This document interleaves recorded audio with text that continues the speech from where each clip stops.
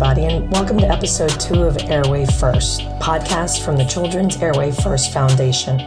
I'm your host, Rebecca Boschma. My guest today is Emma Cooksey, podcast host, writer, speaker, and one of the estimated 22 million diagnosed American adults suffering with obstructive sleep apnea.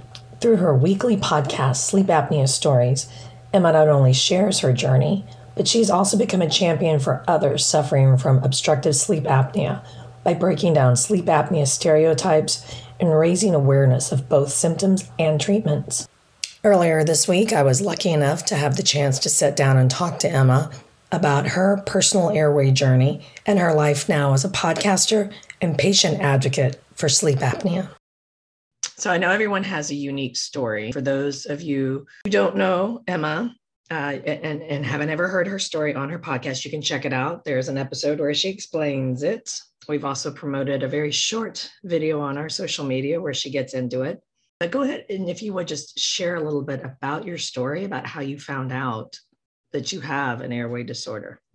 Okay. So as a child, I had huge tonsils. They call them grade 4. They were pretty much touching at the back of my throat. But I grew up, I'm in my 40s now, so I grew up in an era in the UK where they had swung from everybody having their tonsils removed to no one having their tonsils removed. So in order to get your tonsils removed, you needed to have a certain number of infections. Like people say strep throat, here we say tonsillitis. Okay. But I would always have 3 a year and they wanted me to have 4. So clearly I was not really that well and constantly having problems with my tonsils. I also had terrible allergies. But at the time, I had a big allergy scratch test on my back, and my allergy to horses was so pronounced that we found out because I was like going to ride on a donkey at the beach, and ended up in the hospital, not able to breathe and everything. Wow. And so at that point, it was more like, how do we manage that? We're going to stay away from horses. But there was no, the kind of things that are available now, I don't think were really available then. I don't think like, it certainly wasn't a conversation to take me to an allergist or any of that. So I had all of these problems, which now in retrospect, I also was a mouth breather because of what I had going on with the allergies and the tonsils. And I definitely, went through my childhood mouth breathing all the time, could not breathe through my nose. Nobody ever mentioned that it was a good idea to breathe through your nose. So I know that you know where this is going. So then as a teenager, I had 4 teeth extracted, and I had retracted braces for almost 3 years. And then, and I just never really felt well again after that process was done. It left me with a very small, I already had a small mouth and a narrow high arch palate and all these things, but nobody mentioned that there was anything wrong with that. So I just always felt quite tired, but I think that during my teenage years, I could explain it away with like, I'm doing a lot of stuff in high school and I'm busy and staying out later. Maybe that's why I'm so tired. Right. Then I started university, and I was at university for 4 years. And during that time, I was always exhausted, and I would go to like lectures at 9 a.m. in my pajamas and stuff like that. But of course, like I went to university in Scotland where, probably like any college, right? Like everybody's going out drinking all the time. And so a lot of it could be explained away by, I feel terrible, but then I have been out really late and all these things. Right. So then after university, I spent a year traveling. So I went to Thailand and Malaysia, then to Sydney in Australia, and I worked in Sydney for about 6 months. And that's when I really started thinking like, there's something wrong with my health.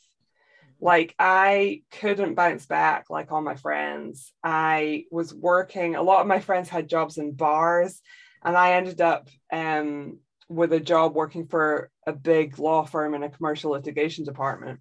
which was lucrative. So it was good for backpacking because, you know, I was already planning what I was going to do after that 6 months. So, but I started crying every morning in the shower, like every morning. Just from exhaustion? Yeah, just feeling like when I woke up in the morning, I felt like I hadn't even gone to bed the night before. And I definitely had a whole bunch of anxiety.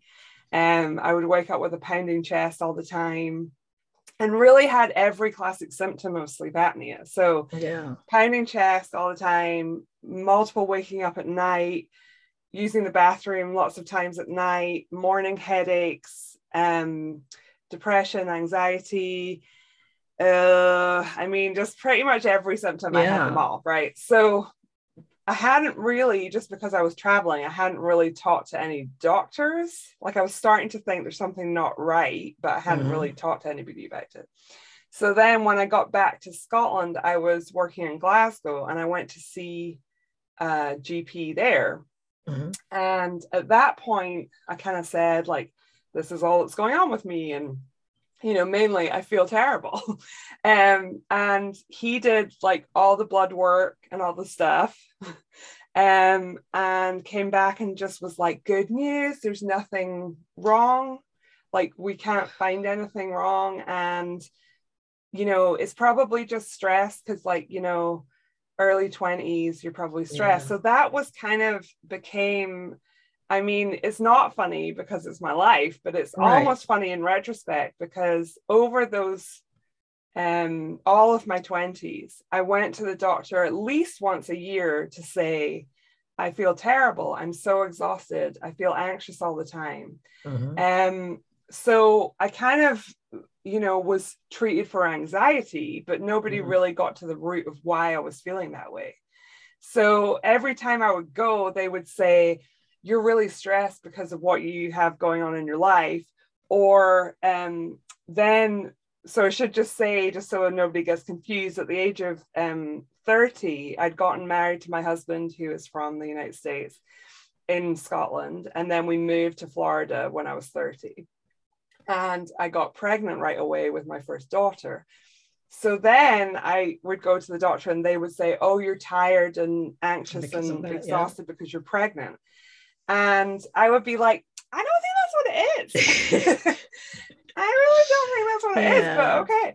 And then you know, they said, we'll see what it's like, you know, after the baby comes and all that. Well, of course, that disrupts your sleep. But my daughter like started sleeping through the night, like maybe 6 months old. Early on, yeah. And I still felt horrendous. I was still napping, like, you know, every time she napped, I did all the things, but I was still exhausted. So I went back and they said, you have a young child.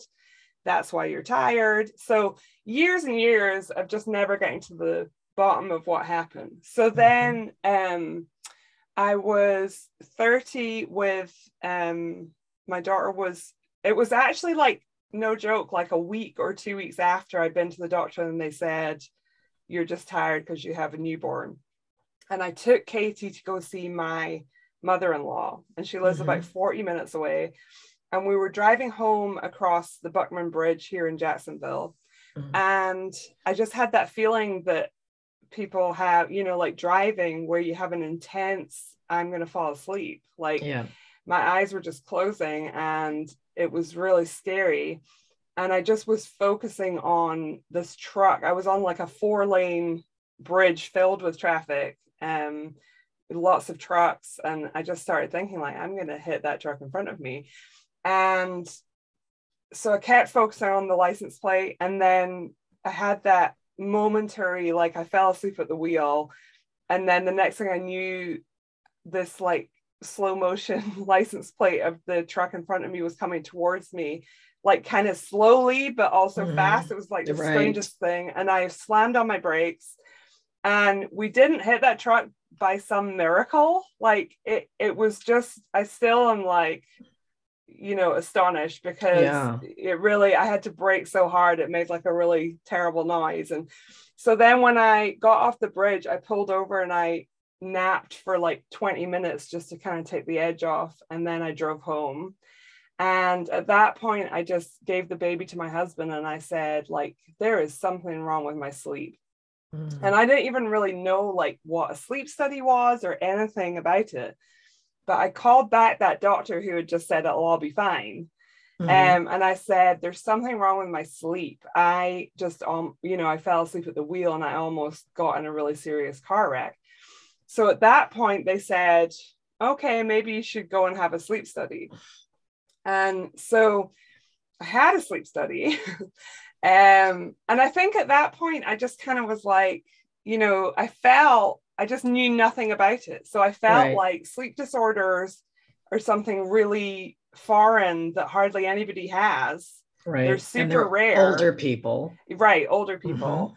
And I don't even think I'd ever heard of sleep apnea, to be honest. So I had that test done and I went to get the results and they said, you have obstructive sleep apnea and we're going to give you a CPAP. And I was like, why do I have obstructive sleep apnea? And they said, oh, lots of people have it, like it, they were kind of surprised because they weren't used to seeing young women who weren't overweight and that kind of thing. So they were like, yeah, strangest thing, you have sleep apnea. But then they were like, well, people have it for different reasons and sometimes it's hereditary. And I'm like, my parents don't have this. Like, I don't know. Yeah. So I kind of left with more questions than answers, but I also, was the mom to a young baby. So I just was like, fine, if I need to do the CPAP thing, let me go home and get on with it because I have to feed my baby and do all the things I have to do. So then I,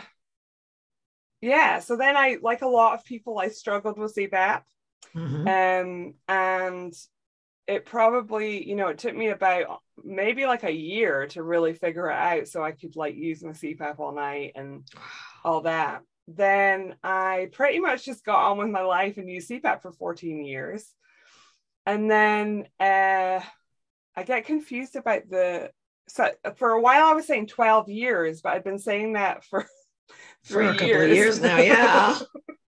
I think it was, so to take me to, I think it was 13 years to take me to the summer of 2020. Okay. And then summer of 2020, I started my podcast, Sleep Apnea Stories. And a lot of that was to do with just trying to connect with other people who have sleep apnea and maybe are looking for answers as to why they have sleep apnea and trying to, kind of resolve the underlying issues rather than, just doing CPAP forever kind of thing. Although I was, I'm still doing CPAP. I've been doing CPAP the whole time.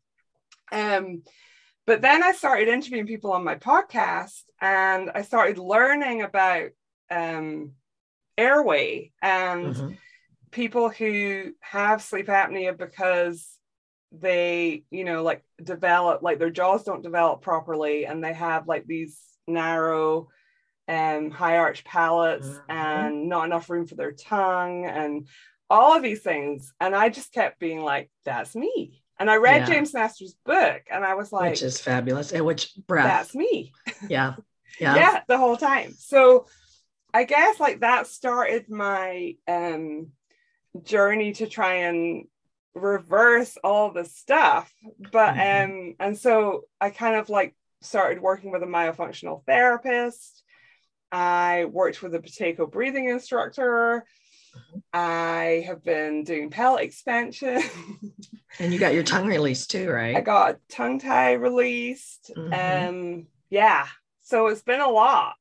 It is. So and it's a huge journey. Yeah. And so I think that why I love what you're doing is that we need to get the message out to parents of children so that they can intervene. Because I think my life would have turned out a lot differently if that had happened as a young child. Right. And it's so interesting.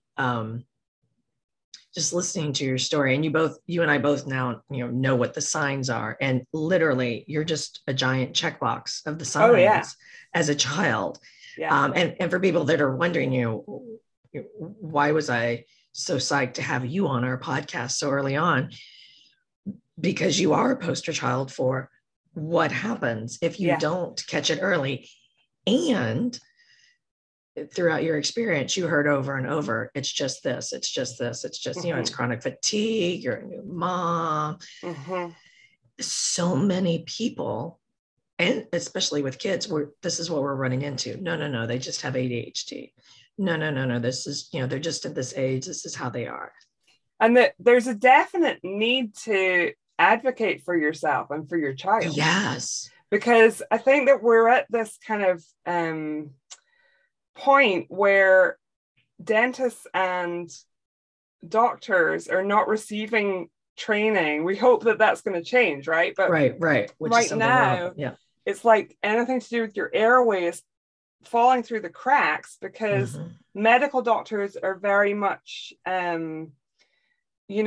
looking at sleep apnea in terms of CPAP and how do we keep that airway open, not why it developed that way, right? And a lot of dentists are saying that's a medical problem, right? That's not my, jurisdiction. But I think for a lot of people, they're going to these specialists who are saying, I don't know what you're talking about. And they're having to push and find the right people. And the right people are out there, but it just takes work to find them. Right, exactly, which is part of what we're advocating for. One of the things I heard you say, and I recently published this on our social media with a great photo of you. And the reason I put the photo up is because it's you and your brother, but your mouth is, it's right there. It's wide open mouth breather. And, you can even see the arch, and I'm thinking we didn't know. Yeah. But every time you would go to the dentist, you said that's when you realized you were a mouth breather, because every time you go to the dentist, you basically drown. Yeah. So when I would go to the dentist as a child, they would be, like just doing a regular teeth cleaning, and the water from that squirty thing I would feel like I was drowning, because I really couldn't breathe out my nose at all. Right. And I just never did. And so they would be like, breathe through your nose. This won't take a moment. And I'm just like, I can't breathe through, I would tell them I can't breathe through my nose. But those dentists and dental hygienists, that wasn't a red flag to them. But that should be a huge red flag. It should be a huge red flag. And one of, full transparency, Jaden's Nestor is on our advisory board. So obviously I love him. Yes, we do. But his book is just so amazing. But another one of our advisory board members, Chris Duvall, is, she was a hygienist, and it never occurred to me until listening to her talk one time about how important the role of hygienists are in this process, because because hygienists, though, we talk about dentists and we talk about pediatricians. Hygienists, they're the front lines. They're there with the kids first. Yes. And they've been trained, clean, move them through. But one of the things that Chris is advocating for is no, especially in kids, take time, look at that airway, ask them questions. So as a hygienist, cleaning your teeth, saying breathe through your nose, and you're saying I can't, huge red flag. Right. Are you grinding your teeth? Because I was a huge, I grind my teeth, I still do, but as a child, that was definitely, you can tell that from wear and tear on kids' teeth, right? Yes. And scalloped tongues and just all of these things. Right. Tongue ties, low forward tongue posture. So I think you're right. I think that one of the things in this area is there's a lot of hygienist training as myofunctional therapists. But my thing is they don't even need to do that.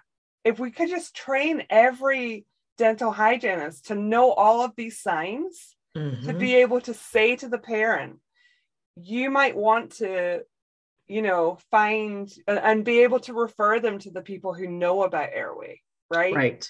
Right. Even just like the Breathe Institute has the Ferris 6 check mark. Do you know what I'm talking about? I do know what you're talking about. So and we'll put a link to it in this podcast for people that don't know. Even if we had that available to every parent and every dental hygienist in the country, like even just a cursory glance at that. Like if I had been taken to the dentist and somebody had that on their break room wall, they would have said, I just saw a child with every single one of those problems. Right. They would have seen huge tonsils, a huge tongue tie. Yes. Like very, very narrow high arch palate. Yeah. Not properly developed jaws.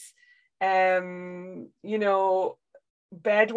longer than normal, teeth grinding. I had absolutely all of those things, and tired, right? Like, and I know with a lot of children, ADHD type symptoms, some sort of hyperactivity is a really, that didn't really happen with me, but like, I think that's so common. So but it is, even a couple of those things, it's worth investigating it. Right. So many kids are misdiagnosed as ADHD, and all of this, to me goes back to the core of, we're just treating the symptoms. Nobody's, taking the time to dig in and figure out why. And one of the things in your story that really kills me is, as you're going along, you get to the point that they take out 4 teeth and let's put on retractive braces. For people who have questions about that, there is a blog post on our website that goes into that in more detail with graphics and a very, very detailed explanatory video. But in doing that actually set you back and made it worse, because it put your tongue closer to your trachea and blocked it more. Yeah, I know. And here we are as parents thinking, we're doing the right thing. We're helping our child. We're going to fix their teeth. We're going to make them straight. Yeah.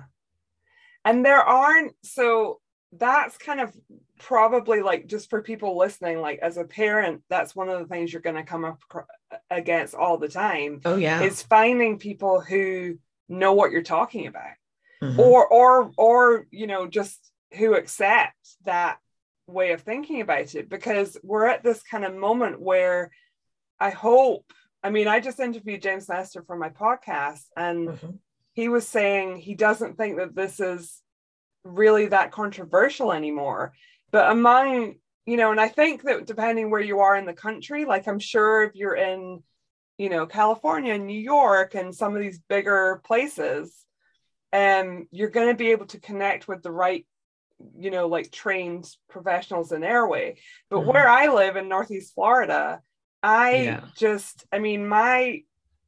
to find some sort of solution for my daughter, who's 14, unfortunately, she had me as a mother. So I've been, she doesn't have any of these issues. And I've made sure that she developed as a nasal breather and all the different things. But like, even just straightening some teeth, there are no people offering expansion, right? Right. So it's just kind of, I had to, I eventually found an orthodontist I really like, who totally got what I was saying. Yeah, but how far away is the orthodontist? Oh yeah, I have to drive to her, right? Like, yeah. So that's part of what people are dealing with. Like they want their kids to have straight teeth, but it's like do they want to drive an hour or 2 hours, like every 6 weeks to get or whatever it is done right, where it doesn't impact the airway versus traditional orthodontics, which might be right around the corner. Yeah. And it's worth saying that like traditional orthodontics, like just the number of people I've talked to, like, that can have a detrimental effect on your airway, or it could have a neutral effect on your airway, or it could be good for it just depends how it's done and who the professional you go to is. But for me, like I feel certain that was a huge part of my developing sleep apnea and having a tiny airway. I would agree, just based on obviously not a doctor, but not a doctor, obviously, but From everything that you and I have both researched, that's when you get to your journey and you get to that point where they pull teeth and you slap on retractive braces. Yeah. You see that over and over and over and over and over. I mean, changes the trajectory. I think that with my podcast, like I've just talked to so many people now who had the same story. Right. And to begin with, it was like, oh, like that's the same as me. But now that I've looked into it more, I'm like, this is so common. You are listening to Airway First with today's guest, Emma Cooksey. You can find out more about the Children's Airway First Foundation and our mission to ensure that every child has access to screening, evaluation, and treatment of all children's airway disorders before the age of 6 on our website at children'sairwayfirst.org. You can also find tons of great resources for parents on our website, including videos, blogs, recommended books, comprehensive medical research, and more. As a reminder, this podcast and the opinions expressed here are not a medical diagnosis. If you suspect your child might have an airway issue, contact your pediatric airway dentist or pediatrician. And now, back to our conversation with Emma Cooksey. The other aspect that I think is incredibly common, and for a variety of reasons, I think it's kind of pushed to the side, is the anxiety and depression that goes with it. Yeah. Years and years of wear and tear, which people don't acknowledge because, again, don't understand it. It's happened on your body and on your brain, growing up. By the time you hit your 20s. Oh, yeah. And I think that's very common. And we're seeing that a lot, especially in young teens. Yeah. So I would say like the mental health aspect was definitely one of the best things about starting my podcast, because I think like so many people, when you go to the doctor repeatedly and you say, I have a pounding chest when I wake up, I'm so anxious all the time, they say, oh, like, you need to, go like a mental health route and do antidepressants and therapy and all that, which I want to just say work. And there is help, and there is, there are resources and there's treatments that work for anxiety and depression. Absolutely. But at the same time, I think that there needs to be way more looking at why people have depression and anxiety. Agreed. Because I think that there's a very different, I've talked to lots of people on the podcast who were told you're having panic attacks in the middle of the night, right? But like that, which, maybe that could be it for sure. But I just think if you have sleep apnea, the chances are you're having an apnea and then waking up with this huge rush of adrenaline. And it can very much feel like a panic attack. So, yeah, I think that destigmatizing the anxiety and depression that goes with this is really helpful. And just also recognizing, like with sleep apnea, I think there's this thing of, well, there's a treatment for that. So it's almost like, oh, you have this thing, but like, oh, but you're doing the CPAP thing, so you should be fine. So you're fine. Yeah. When so many of us continue to struggle with anxiety and depression and continue just not to feel great. Right. So I think that, like there's definitely, I felt better just the more I've found community with other people who have very similar life experiences to me. It just really helps. On social media, you had a reel recently where you were cleaning your CPAP. Yeah. And I was dying because you're doing Backstreet, first of all, well done. But you got to the point where you talked about, about, is it sexy? And, are you sexual? And you were like, no. I appreciate that you're taking this kind of approach to it. But I mean, this goes so deep that that's another thing that does contribute to, whether people want to admit it or not, your mental state.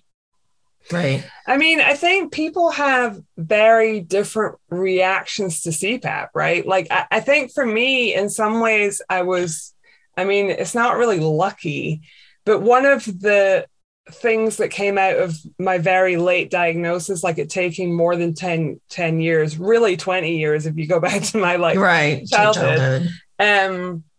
So one of the things about that was that I was already married, right? I was already like had a really great husband, and he lived with me through it. So he was like, whatever's going to help. Like, he's all about like whatever you need to do to get some sleep is what needs to happen. But I've talked to lots of people who are, like 19 or, single and dating. And it is a consideration for sure. But I mean, I think like, a lot of it's getting the word out about like what some of the alternatives are, and also this idea of like try and get to the root of why you have sleep apnea in the first place, and try and solve some of those underlying issues. So I know one of the other things I was going to say, like Instagram, I guess by its nature is kind of like a fairly lighthearted place to be, right? But I think that but you've done a good job keeping lighthearted and serious in a balance, because it is a serious topic. Oh yeah, for sure. It really is. I just had total brain fog, and I had something to tell you, and now I can't think what it is. This is one of the things about being like hypoxic for 10 years. Right. This would be a great point to bring up that people also don't realize. Lack of sleep over a prolonged period of time. This is one of our big sounding moments with the Children's Airway Foundation. It causes hypoxic brain damage. Yeah.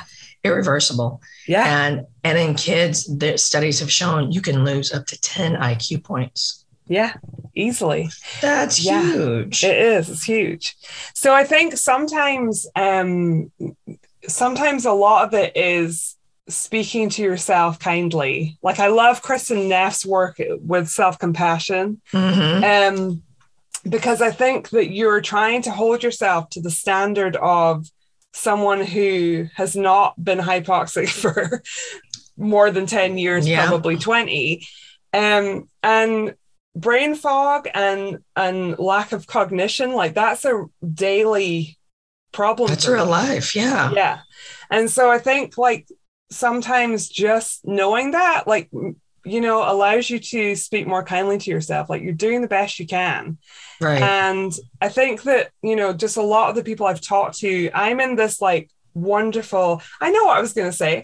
So Instagram's quite lighthearted, right? But what I was going to say was like, one of the reasons I'm really driven to do this work is that I am in this unbelievably privileged position where all these things have happened to me, but I also have this wonderful life and like a loving and supportive husband and all the privilege to use my time in this way. So I think that that's part of it. Like, I just feel as though if not me, then who's going to do this? Right. And so I just really hope, like the idea of like, I haven't held down a full-time job since I was 29 before I moved to the States, because I can't. Right. Like I can't, like I just can't, whether it's like the cognition and my brain, like staying with something that long, or just sheer exhaustion and just still not getting good quality sleep. Right. So, and this would be, and to point out to listeners again, you have a degree in law and economics. Yeah. There's no way. Like, so when I was because sometimes, I would come across people that would be like, you have a law degree? Well, partly they would be like, you have a law degree? Because that's weird, because I don't really seem like a lawyer type, I guess. Right. But I think now looking back, like there's no way I could have, like I did 4 years of law, and then I went and worked for the law firm in Sydney. And then when I got back to Glasgow, I was like, what kind of temping job can I do that will pay my share of the rent and keep food on the table? And that was all I was looking for. Right. Wow. And everybody around me is like, what do I want to achieve with my career? I wasn't in that headspace at all. I was like, how can I survive this? Right. Yeah. Right. Which goes back to what we were talking about, the mental impact that nobody talks about, that goes along with these breathing disorders, especially undiagnosed breathing disorders. Yes. Because how many years did you spend going to doctors? No, you're fine. You're fine. You're fine. It's this, it's that. Yeah. And you start to think, what's wrong with me? I would be at all these jobs. Like, I mean, honestly, I feel kind of bad for some of my bosses back in the day because I kind of in my 20s had this cycle, which I feel like a lot of people I hope people hear this. And if they recognize themselves, they go and have their airway looked at and see if they have sleep apnea or whatever. Which is why we do this podcast. Yeah. Right. And so early on, I had like a really kind boss who I would be crying like most days. It was so hard. Yeah. Like I just, if you can imagine going all night and having, maybe like 25 apneas an hour, and I seem to be very reactive, and I would wake up almost all the time, like, multiple times an hour. I was exhausted and just like felt so like, I mean, I was not doing high quality work. I was doing my best, but it felt just like insurmountable, And so I think at the time I made it about like, I have a mean boss, or I don't like my coworkers, or, like this isn't the right job for me. Right. When really, looking back, it was none of those. I was just exhausted. I couldn't function. Sure. Yeah. Right. So it's definitely, I mean, like one of my bosses, would be like really kind, and he was just like, is there anything going on at home? And I'd be like, all that's going on at home is I'm going home at the end of my workday and sleeping all of the time that I'm not here, and then getting up and doing it again. And my husband's lovely. So, like that, that's kind of, that was my experience. Right. So I know that this has led you to start your podcast, which again, I will say is brilliant. For those of you who haven't listened, there is a link that we will be putting in here, but it's the sleep apnea stories. Actually it's just sleep apnea stories. Sleep apnea stories. Yes. But it's also led you to Project Sleep. And I'd love to kind of open it up so you could talk a little bit about Project Sleep, who they are. You are newly on the board of directors. And really, what are you guys doing? So thanks so much for asking about it, because I love talking about Project Sleep. I know. And I loved your sleep in March. That was awesome. Right. So I first learned about Project Sleep just on Instagram, and I saw that Julie Flygar, who is their CEO, was doing a lot of work where they were training people with sleep disorders, mainly narcolepsy. So Julie has narcolepsy, and she started this nonprofit, I think 6 years ago, to spread awareness about sleep disorders. So I started seeing excerpts of talks that some of these sort of trained speakers, they have a program called Rising Voices of Narcolepsy, and they had some speakers who were sharing their stories. And so sleep disorder stories is kind of my deal. Yeah. So I saw that, and I connected with Julie and just was like, I love what you're doing. And she actually came on the podcast just to talk a bit about raising awareness. And then we just became really fast friends. And we talked a lot about how we have shared goals to try and spread awareness. But I knew that on my own, I can do my podcast and I can do my own thing, but the more I can join up with other people who are spreading awareness, the better it would be. So we talked a lot about how, she's done so many great programs. She has like a scholarship for people with narcolepsy going to college. They just do a ton of great things. They're doing a lot of advocacy work in DC, where they're trying to just keep pushing for more funding and more research into sleep disorders. So I just was all in. So I became the first person to complete their Rising Voices speaker training program last summer, as the first person with sleep apnea to go through it. Okay. And so that was kind of a pilot to see how we got on with it. Yeah. And so it went really well. And so you can see I've got like my stories up there on the Project Sleep website. And I loved that experience, just being with other people with sleep disorders. And even though you would think, well, narcolepsy and sleep apnea are so different, and they are very different. Yes. But I think that some of the just having that time with other people coping with sleep disorders, like on like weekly Zooms to work on our presentations and get feedback from each other, just really helped me feel less alone. Like, you know, a lot of the things to do with going undiagnosed for a long time, a lot of the things to do with families not necessarily understanding or being supportive. We actually realized that we do have a lot in common. So this is kind of the transition year where I think we're going to move to fully rebranding that as Rising Voices and covering all the sleep disorders by next year, I think. But this summer we have, I think, 5 or 6 people with sleep apnea who are going to be doing the Rising Voices program. Oh, wow. So that makes me proud.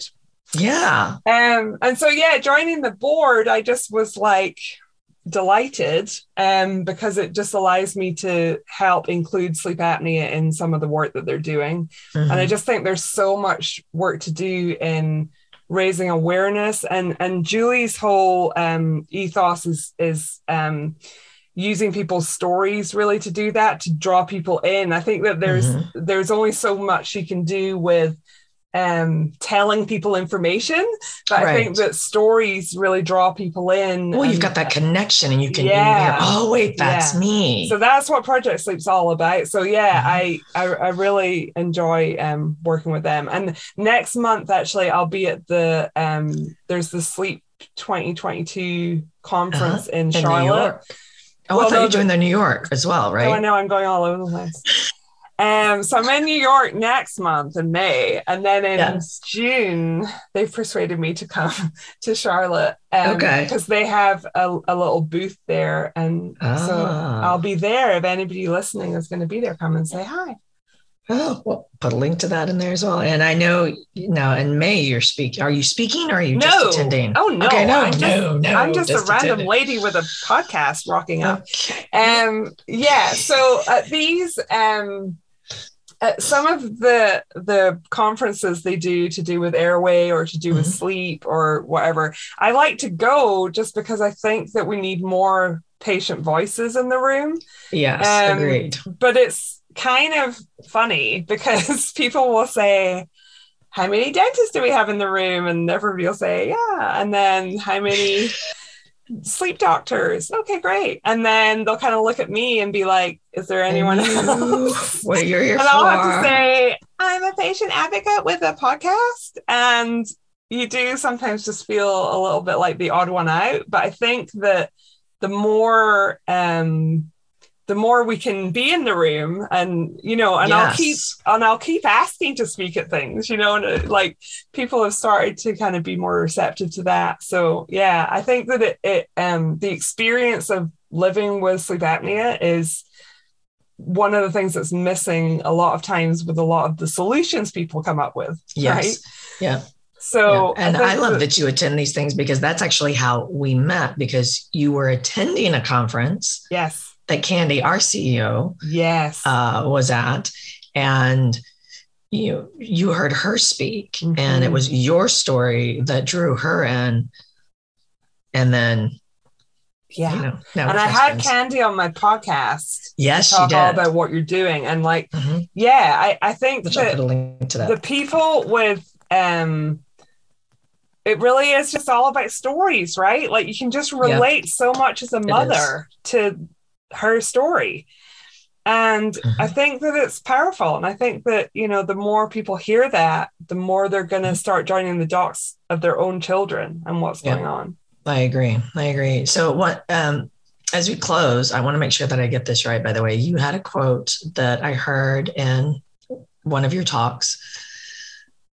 Mouth breathing is completely common, and just because it's common doesn't make it normal. Right.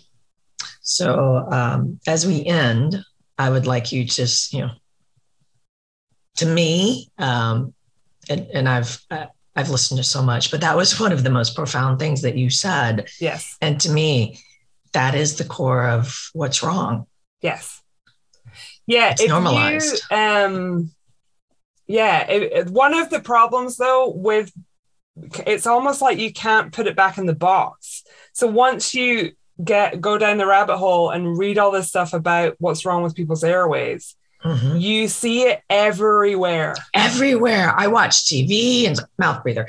Oh, look, recessed jaw. You see it everywhere. So you do have to remind yourself that it's not okay to go up to people that you don't know and say, oh my gosh. Push a valve. Yeah. Do you have an airway? Do you sleep well? If you have children in your family or people, cousins or, close friends' kids, then please, just even say, hey, I read this book. I would love for you to read.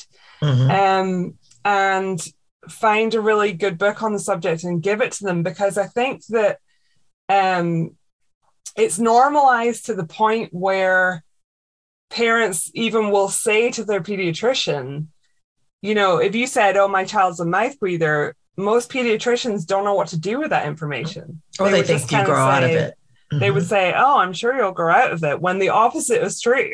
Right. Exactly. And I think honestly, like, my biggest thing for parents is find a myofunctional therapist. Like, I feel like myofunctional therapists are so well connected with all the different people that you need to go and see. Like, that helped me. That's a great starting point. Yeah. I mean, I think just to have them even do an evaluation, it's not that much of a commitment. Just take your kid for an hour or whatever and see what they say.